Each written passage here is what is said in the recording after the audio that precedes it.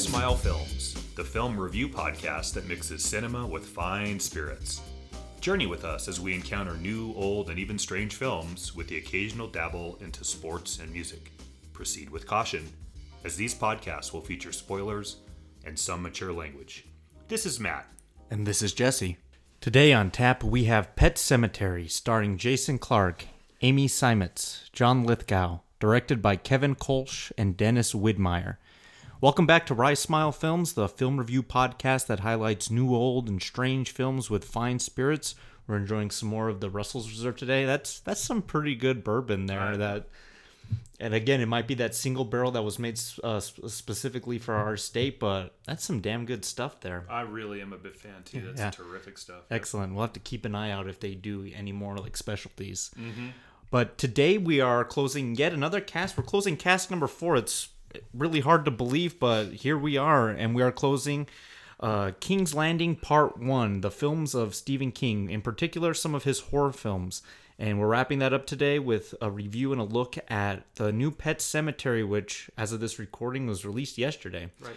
But there will be some spoilers. You know, the plot differs a little bit from the book, but it's a book that's been out for nearly 30 plus years that was already made once, so I don't know if there is a lot of spoilers, really. Everyone knows this story. I guess if we're spoiling this for them, it's on you. Yeah, exactly. Yeah, go out and read that 35-year-old book almost. But we have a lot to talk about today with this remake, and then to tease what's coming in the month of April. April's a pretty big month for what we got planned, so really looking forward to that. But we are going to start with our flight question for the week, and you know, being that Pet Sematary is a remake of sorts, it was made once already, and that kind of pondered the question. A couple weeks back we talked about, you know, the worst remakes, the ones so shoddily executed. This warranted the question for you, Matt, was what's a remake you actually want to see?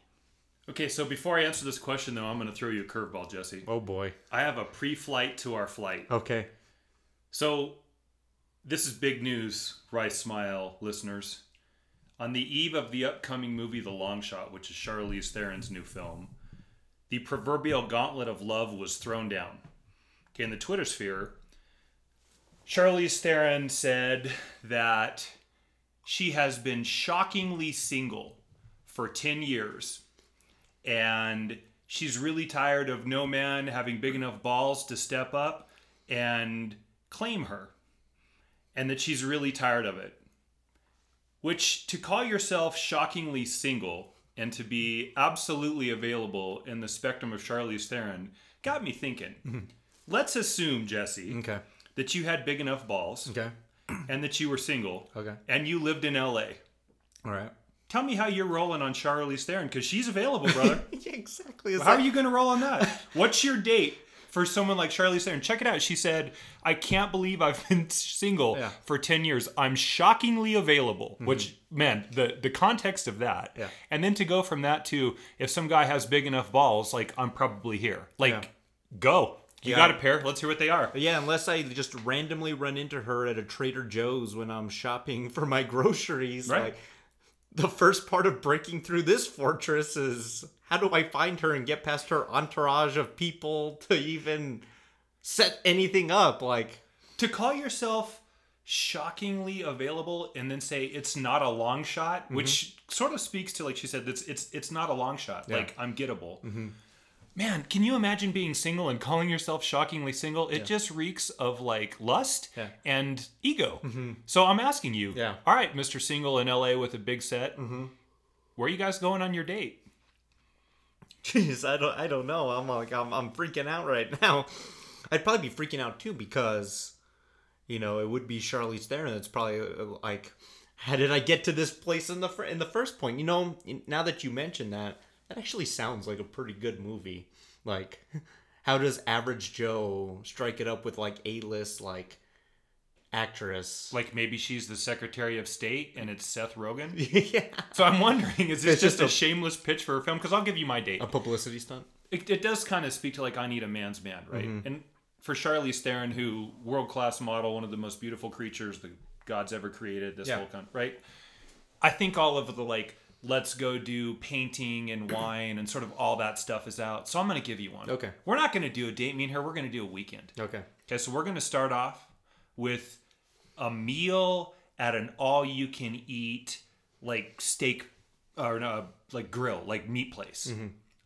There's all of them all over the place. We're not doing dim sum. Yeah. We're not doing some soy. We're certainly not doing Panera. Yeah. We're going to a place that's got, like, all of the guys walk around with the skewer with the meat on there, and there's different versions. That's where we're going to start. Okay, all right. That's going to be where we're going to open. Okay. Then we're not going to get in a jet. We're getting in a goddamn helicopter. And we're going to fly to Houston, Texas to go see Metallica. Okay. And then when we're finished with Metallica, we're going to come back in the helicopter, okay? And we're not going to go to a spa. We're going to camp, okay? Cabin. In the mountain. Maybe not even cabin, maybe a tent. Okay. And then we're going to get from the tent back in the helicopter, and we're going to finish up with the monster truck rally. What do you think? Think that shows I got a big enough set? I know, yeah. You think she's interested? You hit all the masculine points there. Yeah. Yeah, you'd have to see. I don't know, those those are like relationship killers. You're stuck with the person the whole weekend if it like bombs right away, you know what I mean? So I know, but that's like to the point, like I got a big old set, like I'm willing to gamble all this, and we're not gonna in the mountains. What does it look like the next morning? Like in the meantime, we're gonna go to a blacksmith smelting thing, and I'm gonna smelt my own like sword or like axe or whatever, something like that. Oh, that's funny. Oh, but I forgot one thing. Okay. In between the Metallica concert and camping or whatever, I'm going to have one of my Freemason events, and she's not going to be able to go because women aren't allowed in there. So she's going to have to wait for me for an hour, so we go take care of our Masonic business. That's pretty good. Yeah. I thought you were gonna like Houston, like for baseball, but Metallica. That sounds a little bit better. Yeah. Excellent. Sounds good. Charlize, if you're out there, that's a date, but you can't have it because I'm already off the market. Yeah, so you're going to have to try somewhere else. There you go. Well, now that I've been thrown for a loop here, I gotta recompose myself. All right, sorry. Back to the point here. I'm just thinking of Charlize Theron now. I'm just kidding. Okay, so thinking about those remakes, thinking about Pet Sematary. Yeah. Remake just by definition alone kind of feels like inferior territory, but that's not fair either because there have been some good ones. Yeah. The Thing, The Fly, just some examples right there. So Matt, what's one that you actually want to see? We talk about this movie a lot, you and I. Okay. Super, super great idea, just executed so badly. From a actually best-selling novel, too. It's The Star Chamber. Michael Douglas is The Star Chamber. For those of you... Yeah, explain a little bit, because I never had heard of this until you told me about it. Yeah, for those of you that don't know what that film is, essentially, it's a group of judges that meet together on a monthly, bi-monthly basis, and they bring to the meeting possible candidates to be discussed of people they saw in their courtroom who beat the charges, who were O.J. Simpson guilty, but somehow beat the charges, right? Insert whatever person that you know that beat the charges.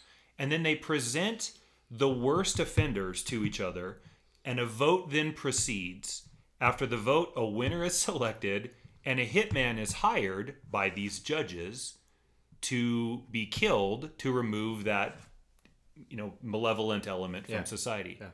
Man, the abdication of justice, the abuse of power, the secrets that we have to keep, what goes on in the room that we don't hear, that sort of very interesting thing, like what goes on in the judges' chambers that we're not, like all of that's in play. Yeah. And somehow that movie, the first half is okay. Yeah. And then the second half is just absolute garbage. So I want someone to remake that movie, and you can even keep the same beats of the movie for the first half, but up until the midpoint of the script. Because essentially what happens in that film is Michael Douglas gets invited into the Star Chamber, and he grows a conscience. Yeah. And so now he's defending the undefendable and the unworthy of defense as far as street-level criminals, or maybe not even street-level criminals, terrible, debaucherous human beings. But the judges turn on him because now they have committed an egregious act of justice, an injustice of justice. Yeah. And they turn on him, and it's the hitman eventually comes after Michael Douglas because to his demise goes the secrets and the thing. Man, it's a really, really great idea. Yeah, that could be that could be good. And a terrible film. You could bring Michael Douglas back into it, be one of the older judges. I think Hal Holbrook's in it, Yaphet Kotto's in it. Who would you have starring it today? Okay, I know you don't like him. Okay. But I actually think... Oh, boy. Man, does that really... Let me think about that for a minute. Okay. Can I come back to that? Let me ponder that while you give me your response. Sure, definitely. Okay. So I'm going to cheat a little bit. I'm actually going to pick two. And I'm actually going to pick two kind of going the opposite of Matt's, or that was kind of a shoddily executed idea. I'm going to go with two films that are actually pretty good on their own right. The first is The Wild Bunch. Film. Wow. Yeah, Sam Peckinpah's Western, which almost didn't get released because it was too violent. Yeah. So, kind of thinking about that violence, but I actually want to take this, we had a remake of The Magnificent Seven a couple years ago that kept it in the West in that time period when it was set. I actually want to take The Wild Bunch out of the Western genre and put it in the modern era. And I just think, this kind of this scrupulous group of kind of really horrible people that kind of band together to do some good. I think that could be a lot of fun, and set it in some urban jungle or where. I don't know exactly what the setting is or really who the cast is, but I'd really like to see that kind of tale of violence, outlaw, and just kind of those bad characters. We're talking about that era again. That's when film characters weren't all like cut and dry like Cary Grants and Jimmy Stewart's. They had an edge to them. Yeah. An edge that was maybe not redeemable in the end. That's the first one. Well, to that, remember the movie starts off as those kids burning those ants. Mm-hmm. Or no, watching the ants kill that, is it the grasshopper? It's yes. It was a scorpion, right? Scorpion, right? Yeah. Those ants are just devouring that scorpion. They're just sitting there with glee on their faces watching those ants. Mm-hmm. Yeah, it's very, very interesting beginning. Okay, good. My second one is the total opposite end of the spectrum. So 1986, Back to School. I really like Back to School with Rodney Dangerfield, and I think Keith Gordon and Paulie from Rocky. It's a hilarious. It's actually the made more money than James Cameron's Aliens in 1986. It was actually a pretty huge hit. Wow. In 86. I want to see this done again, but I actually want to use one of the actors that was in that movie. I want Robert Downey Jr. playing the Rodney Dangerfield part. He was a kid when he was in that movie, so this post-Avengers career that Downey's going to have, what a great role for him to harken back to his earlier years, but to play the lead of Thornton Mellon, this kind of rich guy that wants to reconnect with his son through college that he never went to college. Yeah. I think that could be fun. That could be a lot of fun. Boy, there was a time in my life when that movie was in circulation on HBO. Uh-huh. And it was not uncommon for me to watch that 1.5 to 2 times a day. Because the summer it was on. And then we watched that movie so much. And then you'd go to the YMCA the next day and you'd try and do a triple Lindy off the diving board. The triple Lindy. Yeah. So I really like both of those. And I think, it's different enough that, in the vein of like The Thing and The Fly, you can take a different take without rehashing the same material. Mm-hmm. So those are my picks. Those are terrific. Yeah. I like both those ideas. Yeah. For the Star Chamber, what I'll give you is Ben Kingsley, Mark Strong, Mark Wahlberg, and I know you're not a fan of this, but the Michael Douglas character is going to be Clive Owen. Oh, good God. I think he fits that for me. Okay, he fits that as... he just got the look for me, and I don't really understand why you harbor such a grudge against Clive Owen. I don't know, yeah. But I don't. Okay. And I think that's my Star Chamber. All right, excellent. Yeah. Excellent picks. So let's get right to it. Let's get to the happy hour. We got the Russell's Reserve cranking here. Let's get to our review and breakdown of Pet Sematary.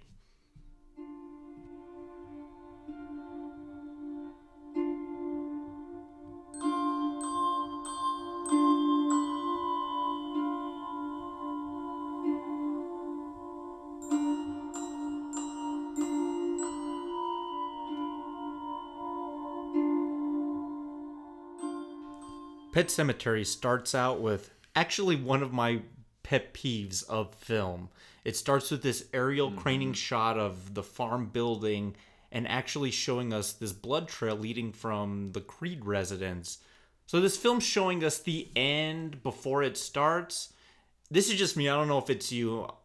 I have like a top 10 pet peeves in film. You don't like the sentient and the villain that wants to destroy the world to take it over, to rule the world, roll over rubble. This is one of Jesse's. Jesse, I don't like seeing this at the beginning, because what it's telling me is that you're not confident in your ending and you have to tease it ahead of time. Okay, that's fair. Yeah, kind of think of Avengers Infinity War. If we saw kind of like people riddling into dust and then we went back and saw the rest of the movie, that would be BS. So It would be BS. So we get started and we're introduced to the Creed family, played by Jason Clarke, Amy Seimetz, and Jete Lawrence.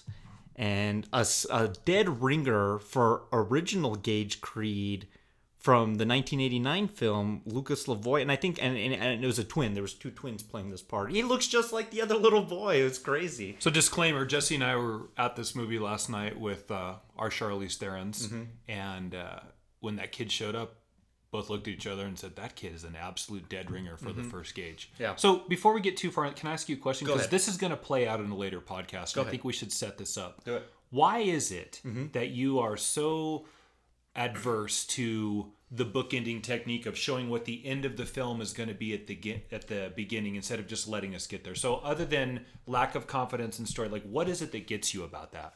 For me, I don't know. I think it kills the suspense too. I think, especially in good horror, to get to your ending, which is supposed to be your shock, your twist, your Resolution. Yeah, your reversal recognition, so to speak. Yeah. Is you want to build up to that. And I think by showing like, oh, something obviously went wrong there. No, I don't want to see that something obviously went wrong. I want to see the events that play out to absolute disaster. Just like films like Seven. I want to see the events that lead up to Brad Pitt's wife's head ending up in a box. Like, how do we get there? And I just don't like being shown this scene right off the bat. There's another movie. It got a kind of a limited release, I think only on streaming, and it kind of did it did the same thing, where it started with the ending first, and then went back and told it. So that's just something I'm not a fan in any movie. It doesn't have to be a horror movie. That's just any movie. Start the story how it needs to start. I think that yes. Yeah. Yeah. I agree with you. It doesn't bother me as much as it does you, but Sure. it is problematic. Okay, Yeah. you're okay. I think that's a great explanation. Yeah. Look, the final 3 beats when you write a story are crisis, conflict, resolution. It's the square off between good and bad, the actual action sequence between good and bad, action being a verb that not is sort of like fisticuffs, but like the playing out of what that is, crisis, conflict, and then resolution is how it ends up. If you've given us the resolution, okay, so here it is, and this is my issue with that. Sure. It puts us automatically in inside movie Yeah. prequel mode. Yep. You know what the end is. So now we're leading up to the end. Nobody opens their Christmas gifts on December 23rd. Yeah. Yeah, exactly. Goddamn, you open them up on the 25th. Yeah. Show the ending at the end. Unless you're going to do like Memento. Yeah. And everything's just jumbled. Right. Then or that- Inception. Then Like, that's a whole different kind That's of thing. okay, but harkening back to what we talked about last week, we really hammered in the point of patience. Okay, good. Yeah. Yeah, have patience to wait to show me what your ultimate resolution is. Right. And take the time to do so. Right. So Louis Creed is the new doctor at a local university in Ludlow, Maine, and he's moved his entire family. Who some of them, the kids mostly, are kind of like, I don't really want to move, but the wife and him, Rachel, they think this as a good place to kind of start over. They've had some kind of strife in the past, and even more so detailed a little bit in the book. And I want to compare it to the book. That one's better, but in the Pet Sematary, the book, Lewis has a really poor relationship with his in-laws. Right. They don't think he's good enough for Rachel. Right. Career. Because he's only a surgeon, right? Yeah, as a surgeon, or he did this in school. Yeah, he's got a past with them, but they kind of think of this as a new start, this new place. But of course, they've got a property that's so inopportune. Like, they should fire their realtor instantly. Not only is this house located next to a very busy, like, Interstate highway. a road. I wouldn't even call it a highway. It's just like a two-way road where these trucks just use it to pass. Barrel down all day long. From Ludlow to Derry, all these Castle Rock probably, all these king towns. But then also they're owners of this pet cemetery that happens to be in their backyard, where the local kids in town, come and bury their pets when they pass on. And they've misspelled the cemetery Cematary. I thought that part in the movie was interesting because we get an early look at a funeral procession for, I think it's a dog, being transported in a wheelbarrow. And it checks all the gimmick horror things that we use, which is... Creepy kids, pagan masks, and a sort of haunting score behind it, as if the kids in the masks hauling the corpse of a dog in a wheelbarrow isn't enough. Yeah. So here's my other question about this. Sure. If you had property, and I guess they have property that is so vast it will forever be unexplored, according to John Lithgow's character explaining it to Claude Rains. Jason Clarke. Claude Rains again. Would you just allow a cemetery to be on your property, whether it's good or bad or whatever it is? Like I don't know. Really? Yeah, I don't understand the logic of having this on your property. And I think, to me, this is going to be where there's good parts in the story, there's some bad parts in the story. The problem for me in this story is the lack of continuity that King can't see past. No one in their right minds, with kids, Jesse, would move into a house next to a freaking road that has 18-wheelers hauling 65 miles an hour. With 2 young kids. Okay, not only because you get run over, but when are you ever going to sleep? Trucks go all day long. And they make a good point in the movie to show the emphasis of the road as this terrible, terrible place that has impending doom with loud noises. Yeah. In the original Pet Cemetery, people get killed. That road uses up pets, as delivered, I think, excellently by Fred Gwynne. Yeah. Okay? In this movie, we don't get the speech from Lithgow as the Judd Crandall character that Fred Gwynne played. We get a couple of jump scares with trucks that suddenly come from no sound at all to down the road. What the fuck? Who in the what? Yeah. You can't hear the truck, and then all of a sudden the noise just sneaks up on you? Yeah, you wouldn't be able to get a lick of sleep. I'm a light sleeper myself already. I hear like a door creak or whatever. Man, I would be up all night long. So you move into a house that's next to this road. Yeah. And then you move into an area that has a cemetery on it and maybe 2. But okay, so I want to be real careful on one thing. Yeah, Despite what I just said, go ahead. We have to be careful not to say nobody would do that in real life. Because the truth with film is it's not real life. Yeah. And that, guys, is called the suspension of disbelief.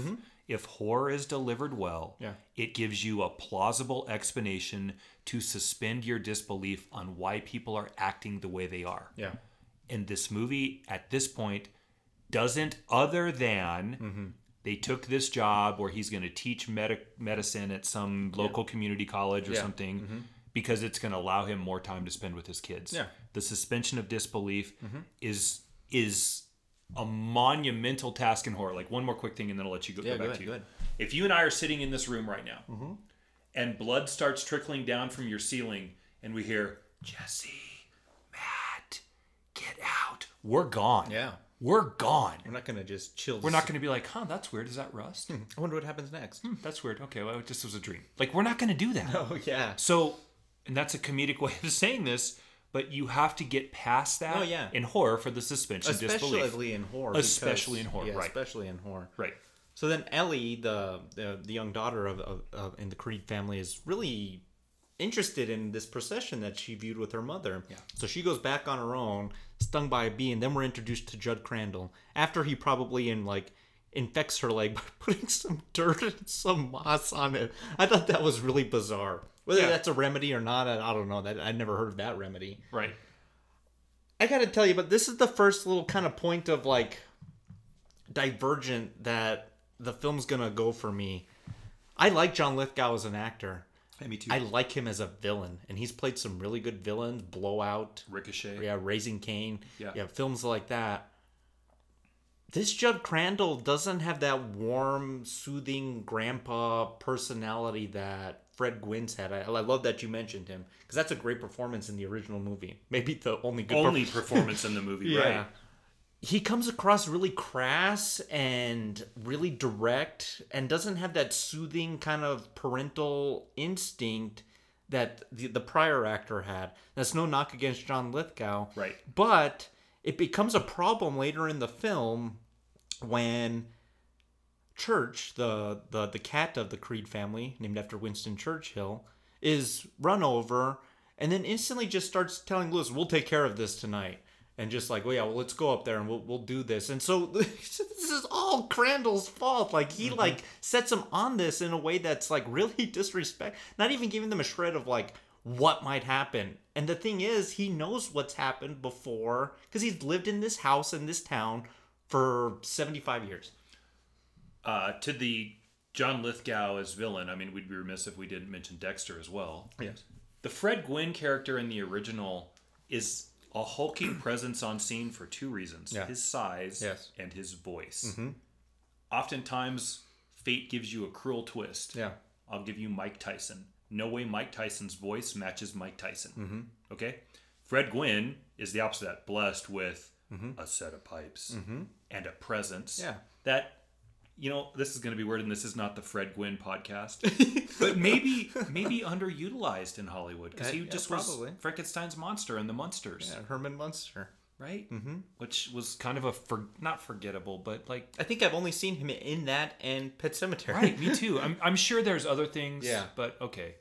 So, John Lithgow, to fill the shoes of that, has to bring a presence to it that I think he's capable of. That's a very talented actor that's had many, many memorable roles. He even played Winston Churchill in The Crown on Netflix. Okay, fantastic. Yeah. Right, great. Pretty big character to play. But yeah, he comes across, like, even in that initial meeting, he's kind of creepy. Yeah. Like, he kind of scolds Ellie first. Get off that! And then she falls down, and in the process of falling, somehow gets stung by a bee, which that doesn't even make sense either. Like, you either just... Why? Okay, so here it is, right? Here's the theme for me in this movie. Go ahead. It suffers from excess. Yeah. She doesn't need to get stung by a bee. Just get a terrible splinter from the sticks in your leg. Yeah. Where the hell is there a bee nest in this thicket, or what they call it, deadfall, that a bee comes out and stings her, and then hey, come here, little girl. And he rolls up on her, pulls out the stinger, smears some mud on her, and says, you got to be careful. Like, there's no... my gosh, are you okay? There's no compassion. That warmth is missing. Which Fred Gwynne did have as the Judd Crandall character. Exactly. But here's the thing. We do get an explanation as to why he takes Church up to be buried without giving, Lewis the rationale as to why doing that. Because he tells us later that Ellie lit a spark in his heart or found a place in his heart that hasn't been kindled in some time. Yeah. When in the hell did we see that monumental moment between sweet 9-year-old little girl, aged, haggard old man, and this adjoining, it's not there. It's not that moment for sure. But we sure as hell know how to take a stinger out and use some mud. Yeah. What the hell? Yeah. So in between all that, Lewis is working at this university. Yeah. And the first day, he's got some kids with some bloody noses and maybe some flu, meningitis, whatever. But then this incident happens, and they bring him this bicyclist who was hit by a car, Victor Pascal. Victor Pascal. And he's like all torn up. His brain sticking out, his like shoulder blade bones popping out. Like his whole right side's like so disgusting. And he dies, obviously. But warns Lewis, I don't think he said that in the scene, but essentially the soil of a man's heart is stonier. Okay, I gotta stop you right there. Okay. What in the hell does that mean? That is this monumental line in both of these films. The soil of a man's heart is stonier than a Native American burial ground that's been annexed by demons and brings the dead back to life as super-powered zombies. What does that even mean? I don't know. Because it's brought up ad nauseum in both films. Yeah. What is, Jesse? I've never the heard soil the of word, a man's heart is stonier means what? I've never heard the word stonier until this Pet Sematary universe. that is like this hanger of importance in this film. That doesn't mean shit. Yeah. So almost it's like you know what that this reminds me of, like when we, because once in a while we do sports in here, right? Yeah. This is an expression that I hate. Okay. Oh, this particular coach, guys are going to want to go play for him because he's a player's coach. What in the hell does that mean? Yeah. He's a player's coach? Yeah. Who are you coaching for? The moms? Yeah. The broadcasters? He's a player's coach? Yeah. She's a player's coach? Yeah, they say that all the time. You're Right. right. Yeah, you're right. That has about the same weight or significance as... Actually, you know what? Here it is. Okay. You won a national championship. Yeah. You get yourself a coach that has a stonier heart that's a player's coach, and you're going to be all set. I'd probably tell you, what? Doesn't make any sense. Yeah. The soil of a man's heart is stonier. Yeah. Than what? Yeah. And to what significance? So Pascal's almost like, he's like the Christmas Carol element to this story. He's like the Okay, harbinger, right. the overhanging ghost that's trying to warn... Jacob Marley? Yeah, only Lewis, that don't go up there, don't do this, don't do that. And I think both in the book and in this movie, for some reason, not in the middle movie, we're going to make comparisons to the book, film 89 and film 2019. You have to. Kind of underutilized. In that other film, he shows up a lot, like in the doorways and The conscience for the characters. Yeah. Effectively done. Yeah, I think Right. I think he's in maybe 2 scenes in this new movie. So I think pretty underutilized. And same in the book. He disappears after a while in the book. But Lewis is a little shaken up by this. He didn't expect to see this in this little Maine town, and this kind of gets things going because the very next scene after this is dead church on the side of the road. So now we got this whole specter, this theme of death. Now let's get into this too, because I think this is handled pretty well in this opening half of the movie, which is Ellie's curiosity and obsession with the afterlife and death, wanting to know more about what happens after that, the pet cemetery, and then she finds out that Judd's wife had died, Norma, who's actually still alive in the book for a good portion of it until she passes on, and then Ellie sees that in the book, that's her first experience with human death. Okay. And then Church running away. They're building to something that's gonna kind of pay off a little later, but Ellie's obsession with death is a theme in the movie. And the way the parents handle it, and the mom's got a real adverse reaction to even bringing it up or talking about it. Lewis is more direct. So then there's a clash there. But what's the mom's reason, Rachel, for not wanting to go there? Okay, so this also is, for all of the moments of excess in the film, one of the moments of underdevelopment. I shouldn't say film, story. Yeah. Rachel had a sister named Zelda who suffered from spinal meningitis. And Mr. Glass syndrome. That's what I was thinking. It's funny, right? Yeah. And her terrible parents, Yeah. which is a huge part of this movie and this story that is underdeveloped also, leave her one night. I guess they go on a date or something. I don't know. Yeah. And she's left to take care of her sister Zelda. This sister Zelda, by the time the meningitis has set in, is this grotesque, twisted, angry, hateful thing. So this little girl, who is young Lewis's wife, Rachel, as a young girl, doesn't want to go up to the room one night. So she puts the food in the dumbwaiter, which she's been instructed not to do, and sends it up so that she doesn't have to come face to face with Zelda. Okay, blah, blah, blah, blah, blah. Zelda falls down the dumbwaiter and dies in this movie. Yeah. Okay, so from that moment forward... Real quick, though, how did Zelda get out of the bed to go to the dumbwaiter? They said she could barely move. She was so riddled with this meningitis that it was... Well, you mean someone who can't get out of bed couldn't crawl down the hallway, lift up a dumbwaiter, climb into the dumbwaiter, and fall? Yeah, exactly. You're not a horror fan. Suspension of disbelief, Jesse. That's a lot of disbelief right there. Yeah, right. I would say cavernous disbelief. Okay, so she falls down this dumbwaiter, dies. So anytime there's a noise up above Rachel, her vision ascends skyward, which could be cool because there is an element of the afterlife to this.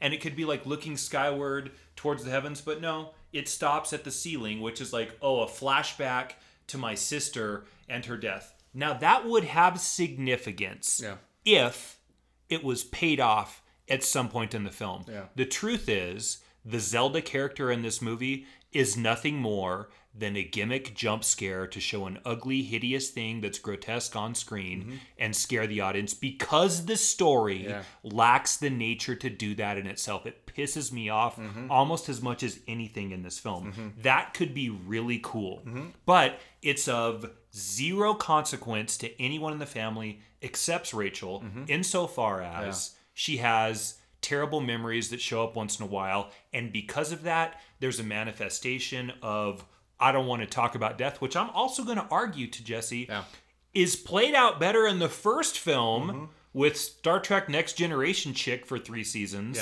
than it is in this film. It has zero impact on the story. Definitely, you're right. To not any other member of the family or the cast. It's like just her. They don't even really have, like in the first film, they kind of have a fight about it, and at least they make up. They don't really even have, like her being Rachel and Lewis, they don't really even have a fight. They kind of say, I think this, and we just roll on like it's nothing.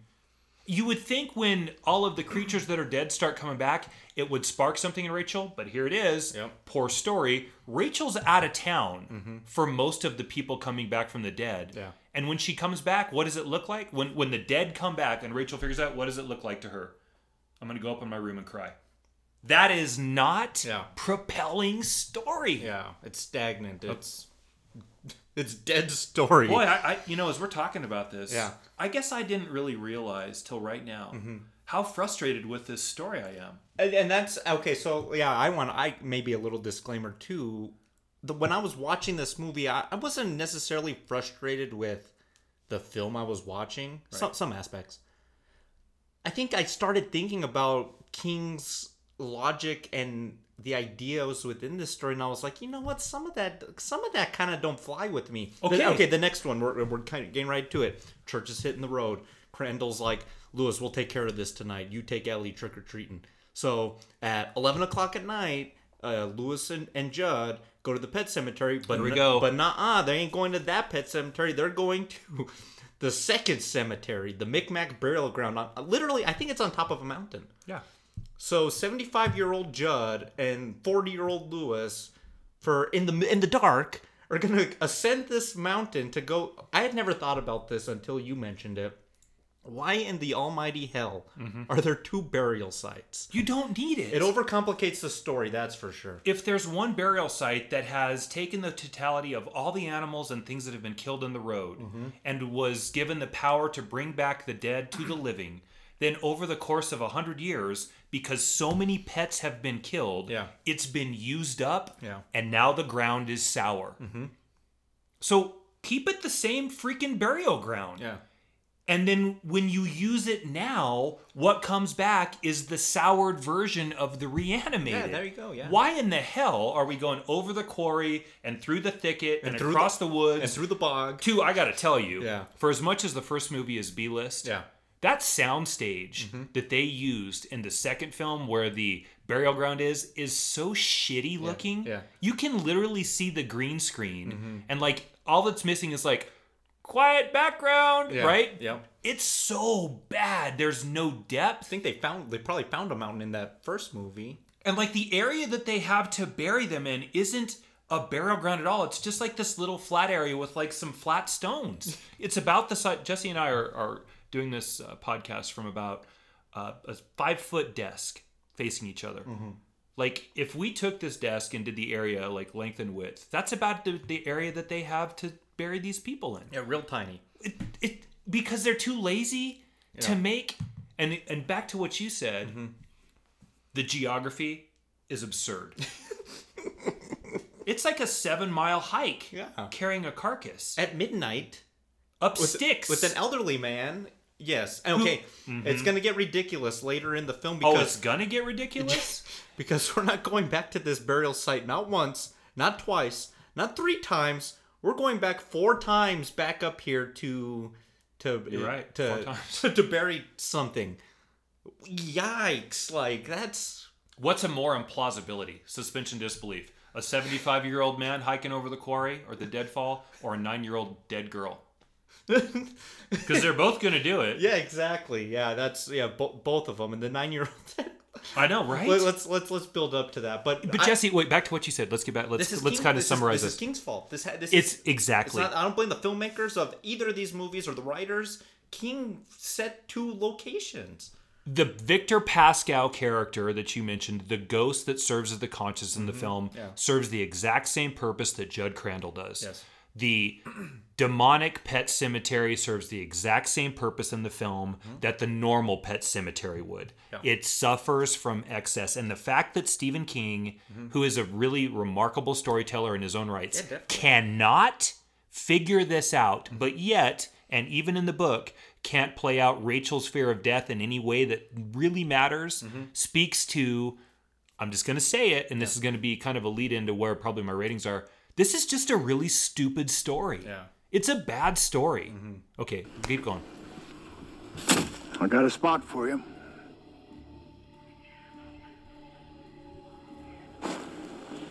What is it? Nothing. Let's just get this over with, huh? It's cold.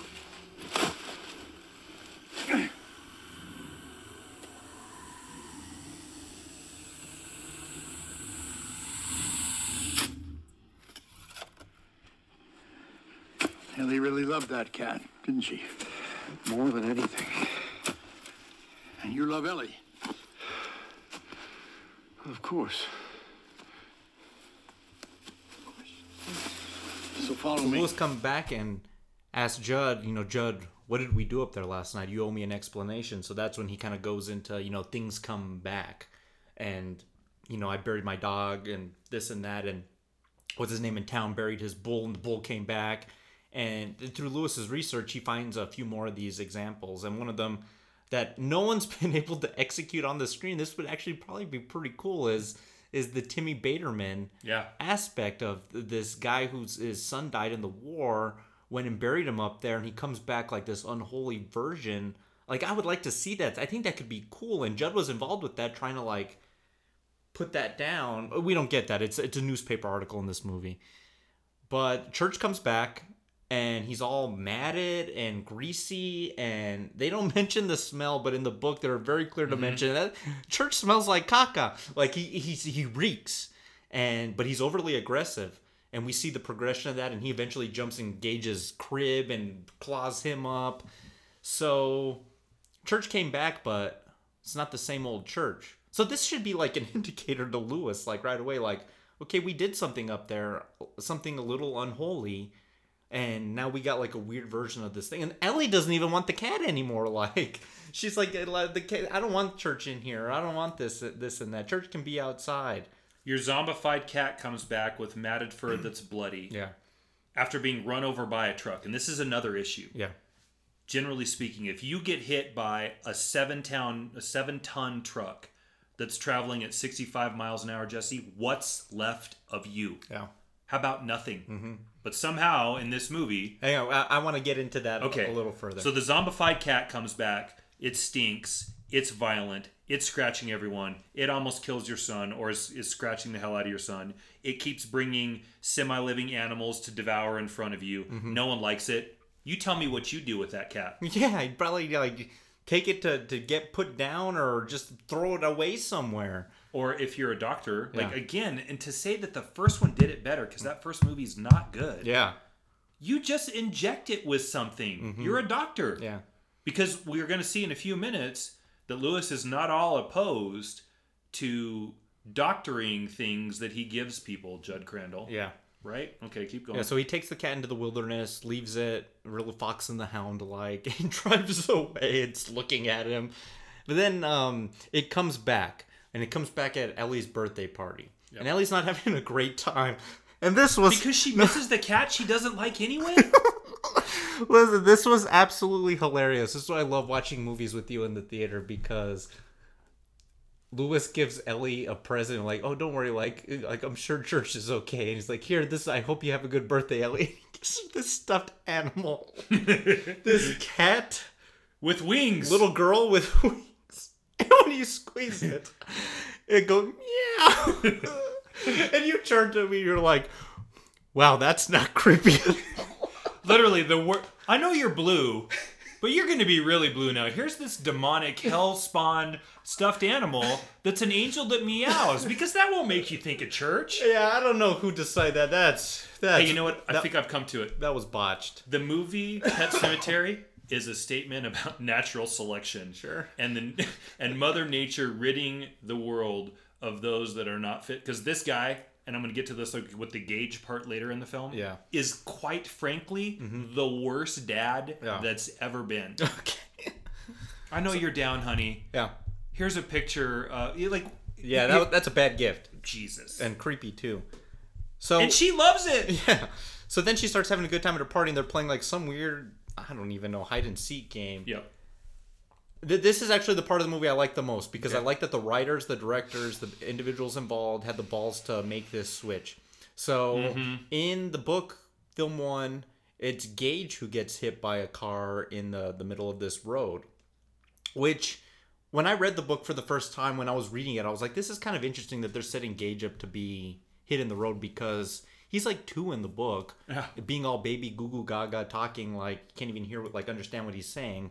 And then like literally the scene before he dies, there's like a page description of Lewis playing with the boy, and then there's like this relationship, and then like King wrote a really good line. He's like, Gage Creed would be dead in like 2 weeks' time or something like that. Like that's good. But there wasn't like that kind of build up that Ellie had, because Ellie in the book and in this film is curious about death and Norma and church and the cemetery. So it's almost natural that it needs to be her. Better and selection. I love that this film, it's like King had that in front of him and couldn't even realize that, oh, it should probably be Ellie. And at least he's consistent in that. yeah. So Okay. I love that they made this switch here. But then again, to your point, okay, she's hit by not the semi, but like the gas tanker like takes her out. Well, hold on. So Gage is in the road. They're playing hide and seek. Lewis runs out, rescues Gage from the oncoming truck. The truck hits the brakes. It tumbles. The tanker detaches itself from the cab. Yeah. Kind of skids down the street and bam, hits Ellie, right? But let's talk about this because you were kind of alluding to this in a second. In the first film, Gage is hit by this truck. In the book, he's hit by it. In this one, Ellie's hit by this tanker. You're right. What the heck would be left of you after you would be walking around looking like Victor Pascal at least. At least. They come back so pristine looking, and I know you can't you don't want to zombify the kids and make them look so horrific that it's like repulsive, but they wouldn't look like how they look. You know what I mean? I do. Yeah. And so in the first film, again, this is not the first film, but both movies screw this up. Yeah. In the first film, Gage gets hit. Gage gets hit by an 18-wheeler at 65 miles an hour. Yeah. All 2 feet of him that's 15 pounds soaking wet. Yeah. There would be nothing left. Obliteration. It would just be a smear on the asphalt. Not to be too graphic, but that's what would be left. In the movie, the original one, Gage comes back with nary a scratch on his head. Okay, in this film, it's not much different. Like, they choose a better victim to be, the demise of the road, if you will. But they gave Ellie like a lazy eye, and that was it. They gave her a lazy eye. They knocked her shoe off. And she's basically laying over in the grass. Mostly Okay. whole. Yeah. Just dead. And my question then would be, okay, so when I was watching, I thought, maybe and I'm serious about this. Go ahead. Maybe the impact was so hard and so quick that she bounced off. Like, I could see that. You That's bounce fine. off. And that probably wouldn't kill you insofar as maybe you break your neck. Yeah. But that kid probably not. Like, I would actually argue, this is crazy, and I don't have the physics on this. Again, I also like the choice that they chose the girl. Yeah. Would the tanker down the road, in that state that we see her, like, and what the way it leaves her in the movie, laying in the grass in hole, would it have actually have killed her? Because I don't think it would have. Yeah, I think she would have bounced off. Yeah. But maybe has severe head trauma. Like, I don't know. Like, Maybe, but there's no blood on her. there's nothing. She's clean. Right, so that's a huge problem. So you either have to kind of mangle her a bit or twist her head so that her neck is broken. But she's just kind of over there laying in the grass, kind of limp. Like, I actually thought, oh, she's just knocked out. Because, no, think about it, Jesse. Couldn't the tanker, wouldn't you bounce? Yeah, you would bounce. But damn, it would like kill you instantly. There's no way. The conversations that you and I are having right now are, for all of our listeners, this is a clear example of the failure to provide the suspension of disbelief. The fact that we are trying to take what is a completely supernaturally preposterous story and apply real physics and principles to it means that the story didn't succeed. Like, that conversation, would she have bounced off the tanker? Yeah, why are we having that? We haven't bought in. Yeah, exactly. It's a bad sign. So here's the thing that, and then we'll kind of get into the crazy ending of this movie. The film is so quick, jumping from scene to scene. We don't have time to digest. This is traumatic. Yeah. This is a family losing a child, which... On her birthday. Yeah, on her birthday. It's even more traumatic. We go from there to funeral scene, and there's no time to digest the emotion, the weight, the impact that this has on the family, because, 4 minutes from the burial scene... He's drugging Judd, and then he's digging her up out of the ground. You know what I mean? I do. This is like you taking me to a buffet, like Golden Corral, and we're just stuff ourselves for 6 hours, and then we finish, and they're like, Jesse, you want to go to that buffet down the street? And we just go again. I'm so stuffed. I have no time to digest any of this.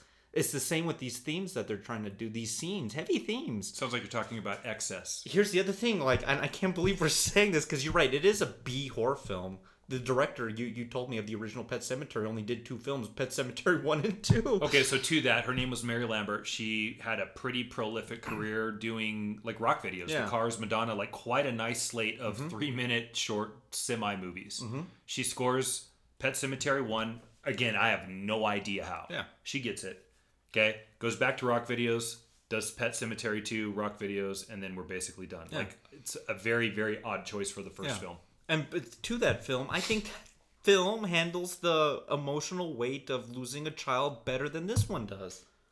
Man, that's a mouthful. Yeah. Yes, because that is really a B movie. Yeah. Maybe B movie. So instantly we're digging her up, and then again, going back up to second burial plot, he's not carrying 30-pound Gage up here. He's carrying 75 to 80-pound Ellie up this mountain. This 7-mile hike up this mountain through the bog. Yeah, You know what I've thought about that in that point too? Yeah. And I don't know this, and maybe I'm sure one of the listeners can respond. Sure. At what point in death Yeah. does rigor mortis set in? No, I don't. Yeah, Because now you're moving something that's not even the flexibility to sling it over your shoulder. yeah, it's all... And again, to what I just said, why do I care about that? Because it's so completely implausible. And in horror, I walk in knowing none of this is going to happen because it's horror. The movie fails ultimately because I'm rigor mortis, that'd be an impossible carry. Exactly. So And I don't know, Yeah. it's got to be within 12 to 24 hours, right? I have no idea, but Okay, that's justifiable. One more thing to the excess that you talk about. Yeah. After we go through the funeral scene and Ellie's been buried, we already know where Lewis is going in his mind. I'm going to go bury her. Why does he even go and drug Judd? Why doesn't he just go? Yeah. What's Judd going to do, Jesse? My only thought was that maybe Judd was going to try and Stop him? Yeah. No, that's the answer. Are you really? So he leaves Judd out there to catch pneumonia on this cold night while he goes and digs up his daughter for the 7-mile hike up to the Pet Sematary Part 2. And then she comes back, and I think actually that there's a pretty cool scene of the two of them. She's in her bed, and then he kind of lays in there, and he's like, "Am I dead, Daddy?" And I thought that scene actually played out pretty well, and it was kind of creepy, and it was an interesting interaction between the two of them. The setup of Lewis poisoning Judd with the roofie, Mississippi roofie, Yeah, is a great setup for a payoff later in the film that we never get. Yeah. So later on in the film, we're going to get to the quintessential moment when Lewis is essentially rendered unusable. Yeah. It's not done through drugs. It's done through a bang on the head. If you've set that up with this guy uses drugs to make people less able to be resistance to him, then pay it off. But guess what? He just drugs John Lithgow in some bourbon or some vodka or whatever, and he falls asleep. Again, you wouldn't need to do that. Just sneak out. Yeah. Just walk out. You don't even need his approval. It's Just an go. extra scene. Excess. Yeah. Unfulfilled excess. So then this kind of gets into another thing, talking about Louis Creed, the character. He must be just absolutely insane because I really don't know what Lewis's end game is at this point, because hear me out on this scenario. I'm going to dig up daughter. I'm going to go bury her at Pet Cemetery Part 2. She's going to come back. If she comes back, like Church did, what's she going to be like? Is she going to be all haggard and matted and disgusting and smelly? Hang on. You go with me here. A. B. Is it going to be aggressive like Church was? C. Is it going to look dead like Church was? D. Even if all of those factors are a thing and she's kind of moderately normal, how am I going to explain the fact that we had a funeral for her and everyone saw her get hit by this truck and she's just here now? She's going to go to school after that? They're going to nickname her Dead Girl like the rest of her life? Like, no kidding. What kind of end game is Lewis hoping out of this scenario? Okay, which gets to the... Okay, and I understand parents' grief. Like, I've never gone through this, and I couldn't even put my feet in the shoes of parents that have gone through losing a child. Right. But this is insanity on to the nth degree. Which speaks to what this movie should be. Yeah. Is what a man will go through to protect his family, or a family will go through to protect her. It's all there. Yeah. From Rachel and the Zelda stuff, Yeah. to Judd and the wife that kind of is teased out that he might have something to do with her demise, but is not played out, again, shockingly, to no significance in the film, is mentioned in a throwaway line. Yeah. To what Lewis does for his daughter, right? Like, not only is, what is she going to do when she comes back? We're just going to grace her back into life with, like, her stinkiness and, like... And here is the part of the movie that works well for me. Okay. She comes back, and she's mostly docile and kind of loving. Yeah. Can I just say real quick, too? I thought this was actually, a pretty good performance by this young I agree. This young actress. No, I agree with you totally. This is a hard part for any child actors, even in the original film. This is a pretty good performance for what was given to you. So I agree. So when Ellie comes back, I think they do. If you can sort of forget the part that she just got dump trucked by 70,000 pounds of like tanker, and you can get past that. Yeah. Like they do a pretty good job of showing like the post-mortem effects of her. She's got kind of a lazy eye effect. She's kind of got an ashen look to her. And what was really creepy to me is, how is this going to go south for Lewis? Because it has to. Otherwise, there's no movie. And we've seen what Church is. But Jesse, when she comes back, she's kind of a likable daughter. And like, they have the scene where he takes her in the bath and he washes her and he's trying to comb out her hair. And we see him pull the hair out of her head, and there's staples that have stapled her skull closed. Yeah. And there's all of these things, and like the explanation of, I think you're dead, and what that means, or Dad, I think I'm dead, and what that means, and like her coming to terms with that. But here's the problem. Yeah. Okay. If you go south coming back from Pet Cemetery because you're frustrated that you should be dead and you're not, that's one thing. And that's a possibility. This movie seems to present a possibility that you've been possessed by a demon.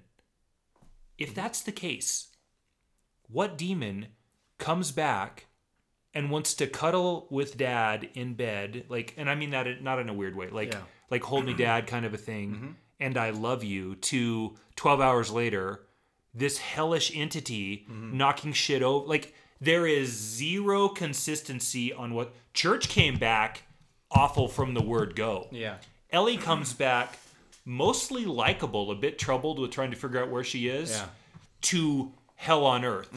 But everybody else in this movie comes back immediately wicked. Yeah. There's no consistency Yeah. on what it is. And I'd like to say, well, it's a think piece. Bullshit. It's just lazy writing. Yeah. What is she? Is she like... Is she good? Is she bad? Be consistent. Exactly. I was, as much as I liked all of that, him combing her hair and the hair pulls out and you see that, I thought that was infinitely creepy. And what made it creepy and worked for me is she was kind of loving. Like, Dad, I miss you. You're like, hey, maybe this could work. Right. Maybe this scenario could actually work. And then it all goes south. goes south with no explanation as to why. So then they cut back to Judd, who's been asleep all night. Probably has pneumonia. At least he put a blanket on him. At least Lewis put a blanket on him. Because he's loving. When he woke up, I was like, Jesus. I was like, he's gonna die now just from being like, he's gonna get sick now. So he goes inside, and this adaptation did something that is effective in the book, which it's even creepier coming out of Gage's mouth so Gage actually, the possessed child, assimilates like the voices of people they know, normally Norma Crandall. Judd's wife. And I like that they showed that element, that it actually, she lifted the mask and it was Norma. That was pretty cool. Of course, you get the Achilles tendon scene, which, that's quintessential. Yeah. Now, thank you, movie one. I didn't think we'd be praising you as much as we are today. Is that in the book? No, it's not. Huh, It's interesting. not. Yeah. Okay. So Okay, we good see job, that Mary Lambert. Yeah, and they hack Judd to death. She hacks Judd to death with the scalpel. Wait, so I got to stop you for a second. Go ahead. What does Ellie weigh? 75 pounds? Maybe? Yeah, 70. Okay, so the only way that a 70-pound 9-year-old can take down a full-grown man, even at Judd's aged state, is if it's been possessed by some otherworld presence. And an otherworld presence possesses you with ill intent from the word go. Not like, I'm going to try this out as a nice guy for a minute, and then I'm going to turn... Fucking bullshit, Jesse. Yeah. Like, again, you're either evil or you're not. Yeah. And everybody else in the movie is evil upon reincarnation. Yeah. Except Ellie for about the first 18 hours. I really struggle with that. Okay. Well, let me... It's better than the first one because Gage is not terrifying at all. If Gage rolls up on me in the first movie, it's a swift kick and I'm gone. I'm pushing him out of the way. I don't care if there's a demon in there. He has that mortal coil with which he can carry out his bidding. And the strides of a 2-year-old, they're not keeping up with mine. And it's interesting because he sneaks up on Judd in that one. He's hiding under the bed. Would be the only way that they can do it. Yeah, is be sneakier. I gotta tell you one thing I do like about this adaptation and 1989. In the book, the first time reading it was an interesting experience because I know how this story ends. I know that the kid has to come back and he's going to go on this little mini rampage. I was waiting for this to happen in the book, and no joke, like, it's a 500-page book. It's the last 50 to 40 pages. Like, you're like, the book's running out of pages. What's the rest of the story? The book's running out of pages. Like, I'm running out of space. God. Oh my God. So, like, I think this is an important part of the story. I like how both of the adaptations take the time to flesh that out in kind of different ways, so to speak. Okay. So Rachel does come back because she's had an instinct. Gage was...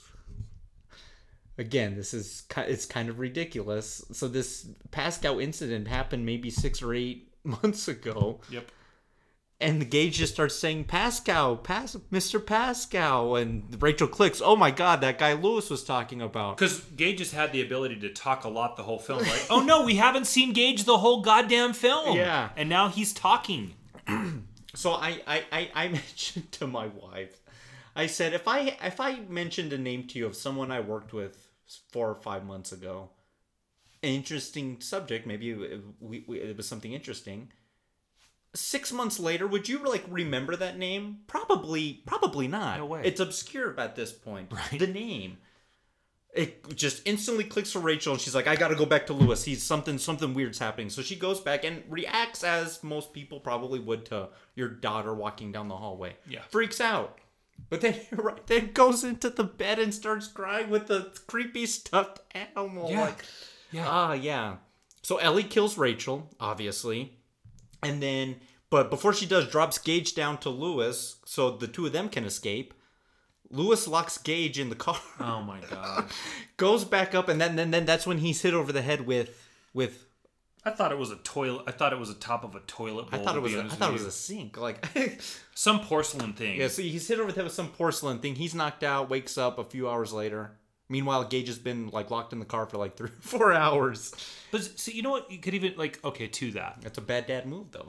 Yeah, terrible. I'm gonna put my kid in this car out here in the cold. He's already found out that in the interim of this, Lewis has figured out that Judd has been hacked to death by Ellie. Yeah. So he's come to that realization. Honestly, again, suspension of disbelief. You're Lewis. Yeah. Would you really leave Gage by himself? No. I'm keeping Gage tucked under my arm. Yeah. At least I know where he is. Yeah. But he puts him in the car. Yeah. Here's the other thing too. If, and I mentioned this earlier in the podcast, if Lewis is redeemed or is rendered unusable at this moment, why not inject him with something that he's already set up earlier? Yeah. Nope.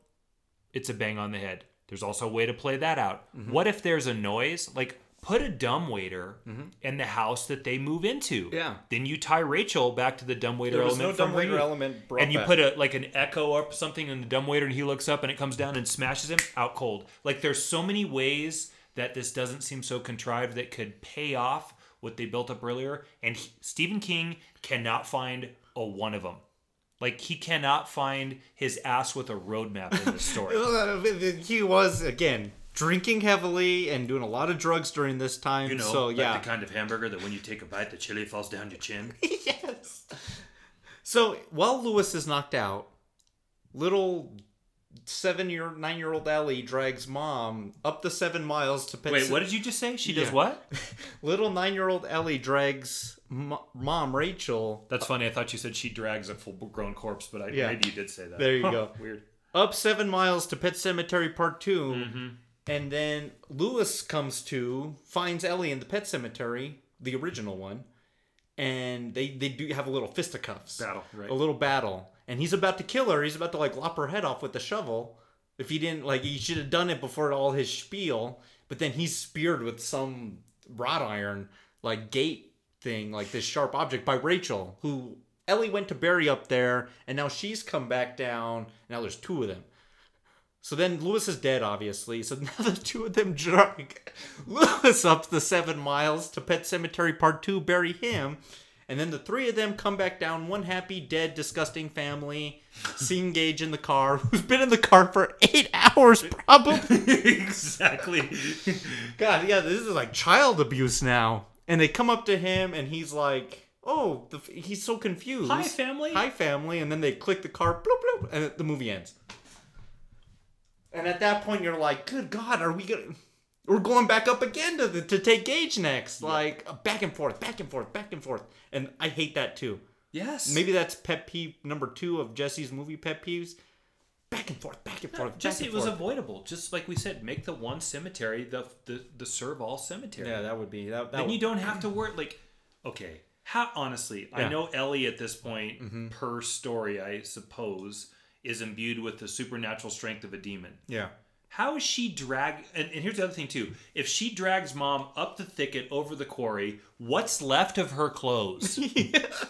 And okay, so let's assume she can, right? Yeah. Okay, and secondly, what's left? And then when mom comes back in reincarnated state, her clothes are mostly not tattered, in whole. Yeah, I gotta tout King's novel real quick too, because Lewis actually has a hard time not only digging up Gage out of the cemetery, he has a hard time getting him up to the thing.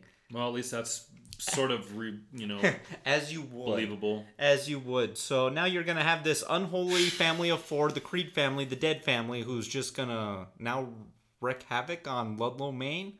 I gotta tell you, I don't even care. Yeah.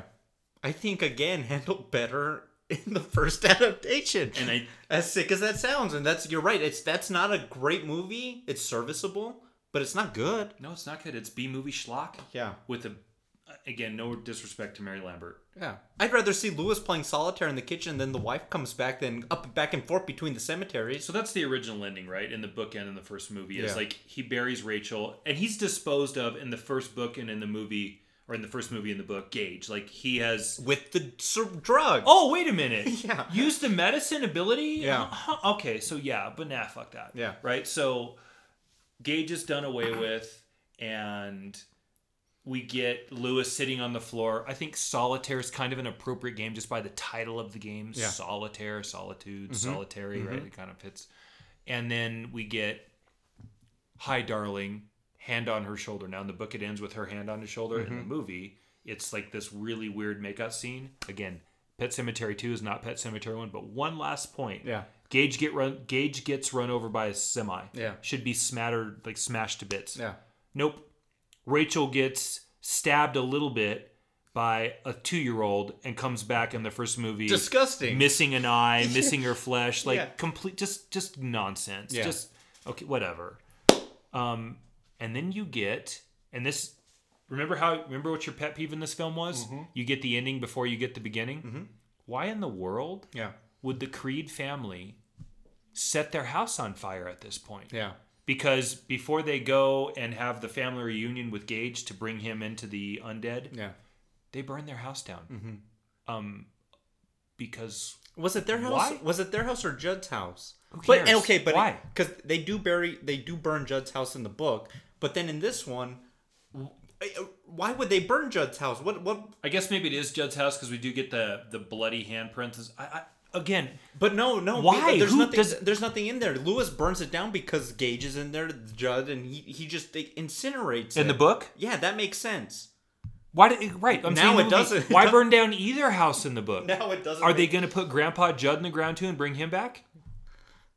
It's a sequel. I mean, we've only been up 5 it's a times. What's sequel 6 between I never friends? want to see as long as I live. I don't know what 6 trips to the second pet cemetery is between zombie friends. Like, who cares? Got it. Like I never want to go hiking now because I'll just be thinking of this movie going up and forth Oh my this God. mountain. Yeah. Okay, so Matt, I think it's time now more than ever. What would you rate, grade Pet Cemetery? And just a little recap for our listeners jumping on at different points.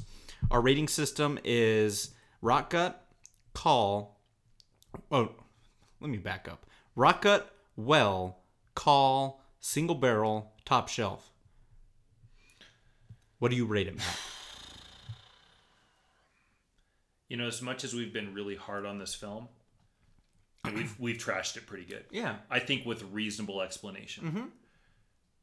I think the movie puts lipstick on this pig and makes it semi-palatable. Yeah. I'm going to call this movie well. I'm going to call the story straight rot gut. It's stupid. And I like zombies as much as anybody. Right? Zombies are cool. Yeah. Like it's an interesting kind of villain to fight. The story is absolute trash. Maybe Stephen King's worst. Maybe not. I said that waiting. I put that on the tee for you. Yeah, there's maybe a little worse. Home than run that. for your rotisserie league based in Rice Smile Films. There you go. It's well barely. I left that movie last night and it sat with me, which sometimes I'm careful with. Like I think Hereditary sat with me for a few days, But in like a disturbing way. and the more I took a step back from Hereditary, I thought, "Fuck, man, that movie." That was a tough film. I would love to talk about that movie one day too, because you can tell the artistic difference between a film like that and a film like this. This felt like assembly line, tell the Pet Cemetery story and get it out there. Hereditary was a battle through the trenches of this very uncomfortable situation. I'm careful to sort of like knee-jerk respond to my initial feeling with the film, but I will say if a movie sticks with me for more than 2 hours after it, like it's remarkable in some ways. This is remarkably bad. Like now, 15 hours later, I'm looking at it, and clearly the frustration that I've had has been expressed, and as you was as well. Yeah. Rock gut story, like barely rock gut story. Like we're talking filtered through a pair of grandma's used pantyhose rock gut. Like awful. Like this makes Gordon's gin look pretty good rock gut. Like terrible, stupid story. With a pretty good 15-minute sequence, which is when Ellie comes back from the cemetery initially. Like I thought that was the best part of the film. Oh yeah, that was effective for sure. But the rest is mostly forgettable, and there's some bad directorial choices in there, and there's some lack of consistency, and it's contrived, and it's excessive and overwrought. Yeah, it's well minus only because the bit with Ellie after the reincarnation is pretty good. What do you got? Also clock in at a well rating as well. Yeah.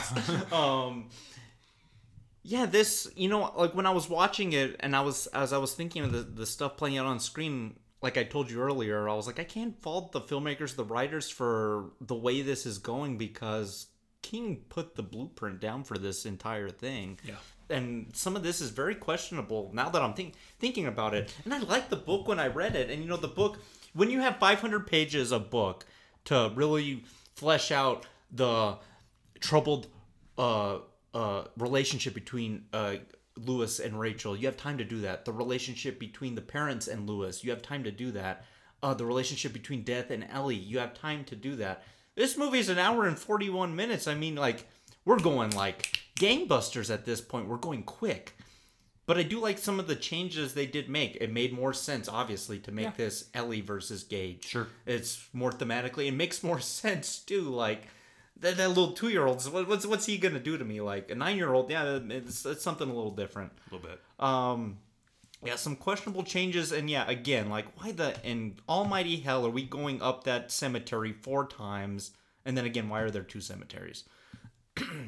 Why are there two? Why is there a ghost and a moral conscience to do the same I thing? like the idea. I like the initial idea that if you go bury this thing up there, it'll come back, but it's not going to come back the way you remember it. It's going to come back as a shade of what you remember it, but with a different personality. But Jesse, that gets to the question that you asked initially, like Yeah. remakes, which is what's been delivered poorly.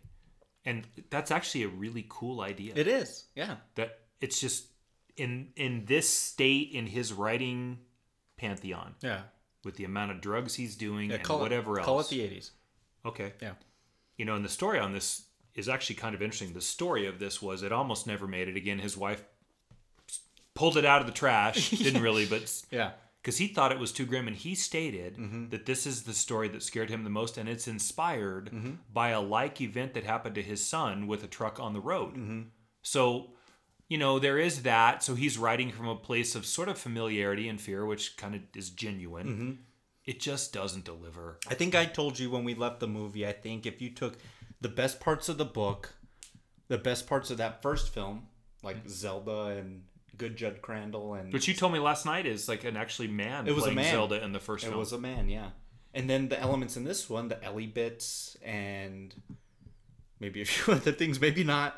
I think maybe then you combine all that. Maybe there's a pretty decent like idea right there between the symmetry of those 3 things. But it's not those 3 things. They're all separated. And this is the film we have. So it's a well film for me. I've seen Dark Tower's by far a worse Stephen King adaptation. By far. Like, don't even get me wrong. There's worse Stephen King adaptations, but yeah, it hates me to say this. As B-movie as that 89 remake is, that's a better film. It is. Yeah. Yeah. So let's leave it at that. And I am so excited for this nightcap question. So, you know, we're talking about King. This is the last film in the cast for King's Landing Part 1. You know, we've talked about a lot of these directors, you know, Mary Lambert and Frank Darabont and Brian De Palma and all these different entities. Rob Reiner. Yeah. So that pondered a question. What filmmaker would you like to see tackle a Stephen King novel, and which one? In the late 40s, C.S. Lewis, and everybody knows C.S. Lewis from The Lion, the Witch, and the Wardrobe, wrote a really remarkable book that I would recommend to all of our listeners, which is called The Screwtape Letters. And The Screwtape Letters is essentially a book of letters between 2 demons, Uncle Screwtape and his nephew Wormwood. And it's a discussion about how to corrupt the soul of mankind in what is a perceived goodness for all of mankind. And the book hinges upon greed and vanity. Okay. It's a brilliant read. Have you ever read it? You should read it. Okay. The Screwtape Letters. It's short. It's like under 200 pages. Okay. It's a really telling book. I've loved that book since my little CCD going Roman Catholic raised self found it when I was 12ish. Yeah. I love it. I've always been very interested in the idea of the corruption of man's innate good through greed by demonic forces. Okay. So that's a setup for Needful Things, Okay. which is a terrible Stephen King movie on a cool idea. Yeah. A shop that has a place where you can find a piece of Noah's Ark Okay. or a Joe DiMaggio rookie card. And the prospect of attaining that from this store with these very reasonable prices, Yeah. you give up a little bit of your soul. And how the owner of that store takes that and corrupts this town and causes essentially like this Hatfield McCoy civil war between everybody. I want Needful Things done by David Fincher. It could be so good. Oh, Look, there's that's- there's obviously a tie to 7 in here because Yeah. it sort of plays on the same themes. Yeah.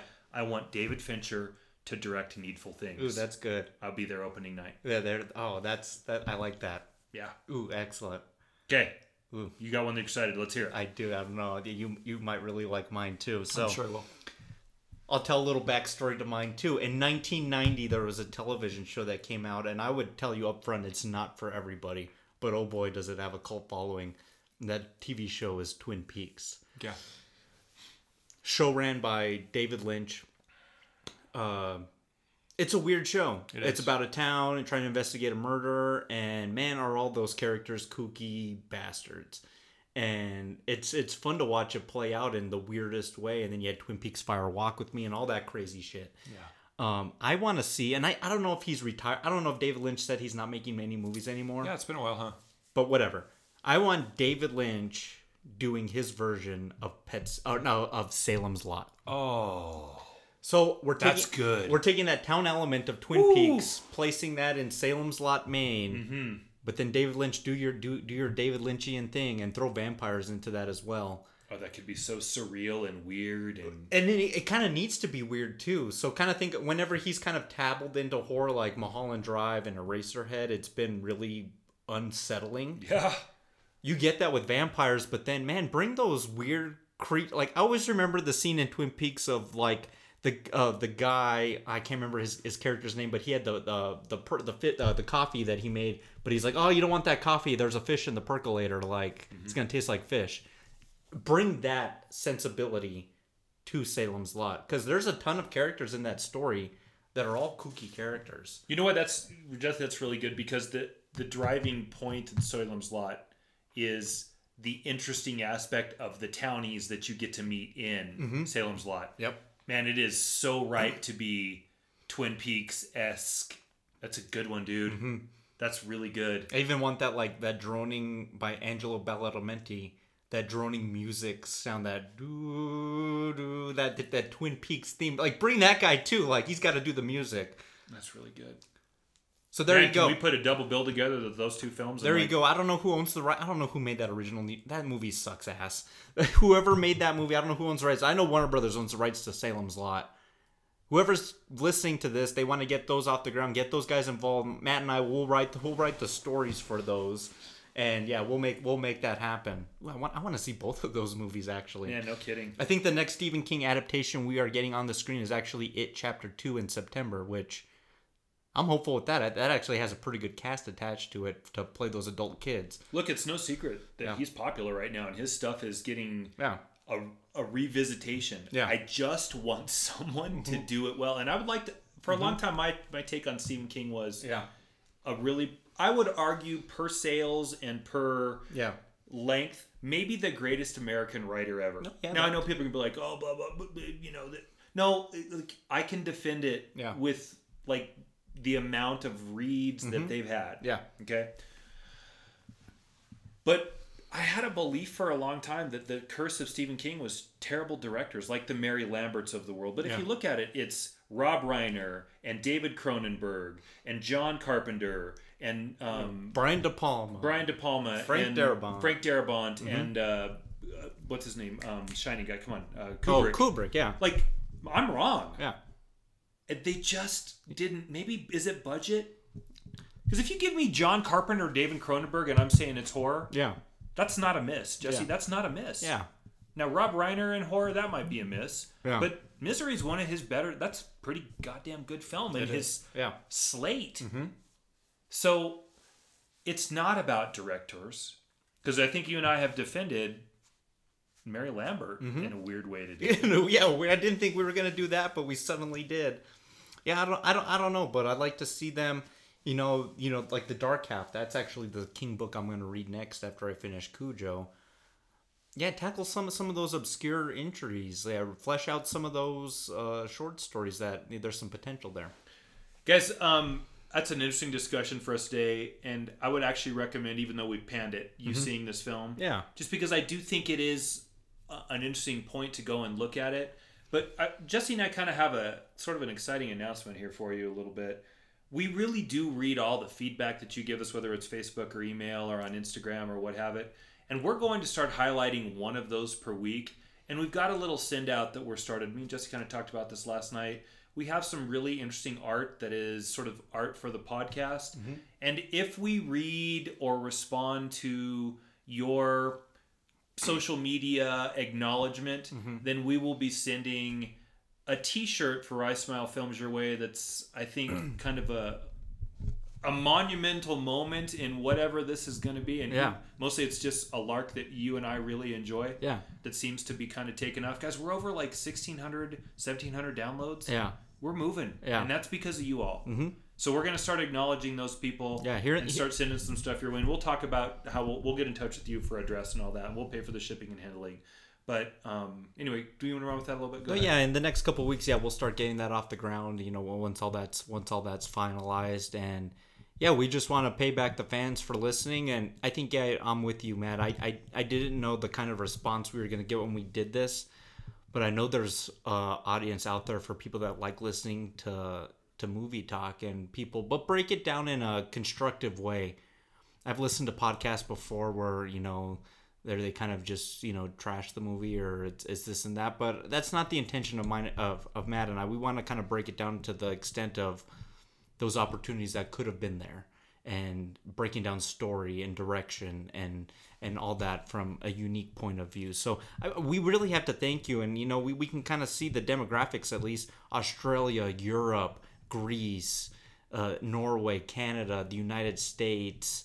It's remarkable. I think the first little group we had was in Minnesota. Didn't you tell me we had a little... Minnesota, and we know nobody in Minnesota, so it's finding its way up there. So keep spreading the word. And the other way that'll help people find this podcast, if you're on iTunes and you listen to it on Apple devices, go leave us a little review, a rating, and we'll get bumped up in the queue and help other people find this podcast just by chance, because that's actually how I find a lot of my podcasts too. And to Evan Daniel, who called this podcast the Gucci of podcasts, you're the first one receiving the shirt, buddy, so it's coming your way. There you go. So, Matt, let's tell the listeners what we got coming up. So, go for it. April's a loaded month. Sure Not is. only yesterday did we have the release of Pet Sematary, but we had the release of DC Comics Shazam. Right. And that's going to be the film for next week's episode. And that's actually going to start a whole new thing that, as much as we like film, I think it's arguable. We could say we like comic books and superheroes just as much, if not more. Yes. So our next slate leading up to the April 26th release of Avengers Endgame, which, talk about a monumental film in my lifetime. That's going to be gigantic. Yeah. We're going to tackle some superhero films, and we're going to tackle some unique things, and then another fun thing. So follow us on Facebook. Starting next week, you're going to see a posting to vote for the entry of the week 3 film that we review. We're not picking it. The user's going to pick it. So whichever film gets the most votes that week, we won't tell you what they are, but you go vote for them is what we check out. So check that out. So next week is our superhero launch, right? Yeah, and I came up with a name for it, Matt. I think you'll like it. We're going to call this With Great Power Part 1. I love it. Yeah. Again, like King, this is something we can come back to time and time again. I mean, we're talking about 4 of these superhero films. There's 50 plus that we can dive into. Yeah, so this is a bit of a different cask in that usually it's 3 entries. This will be 4. We wanted to give everybody a couple weeks to get through Endgame, so we extended the cask to 1 more week so that you all can see it, because nobody wants to have that film spoiled. Like, if we spoil Pet Sematary, you'll live. Yeah. But for some of you, we don't want to ruin that Endgame opportunity. Exactly. So you got that coming for you next week, Shazam. And raise one up, Matt. Cheers. Cheers, Jesse. I want to make a cheers to Stephen King, because as much as he frustrates us, I love reading his books. I love reading his stories, his characters, those worlds he creates.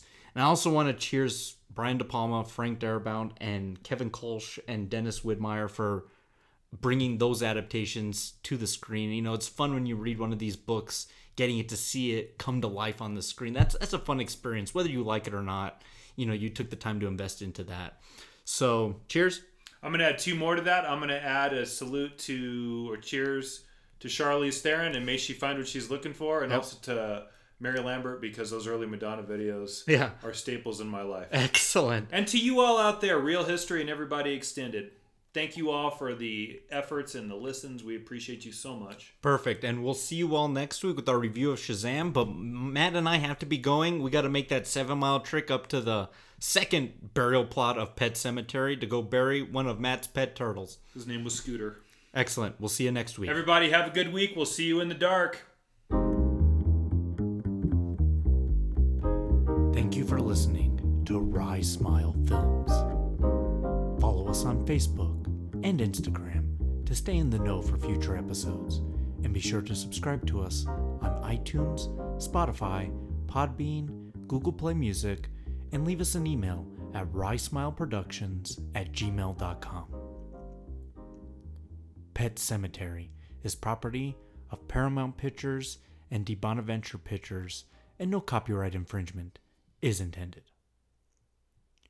Until next time, cheers. So what happened to your dog, Judd? He came back. Just like Danny B said he would. But he was changed. It was when he went after my mother that my daddy put him down. For the second time.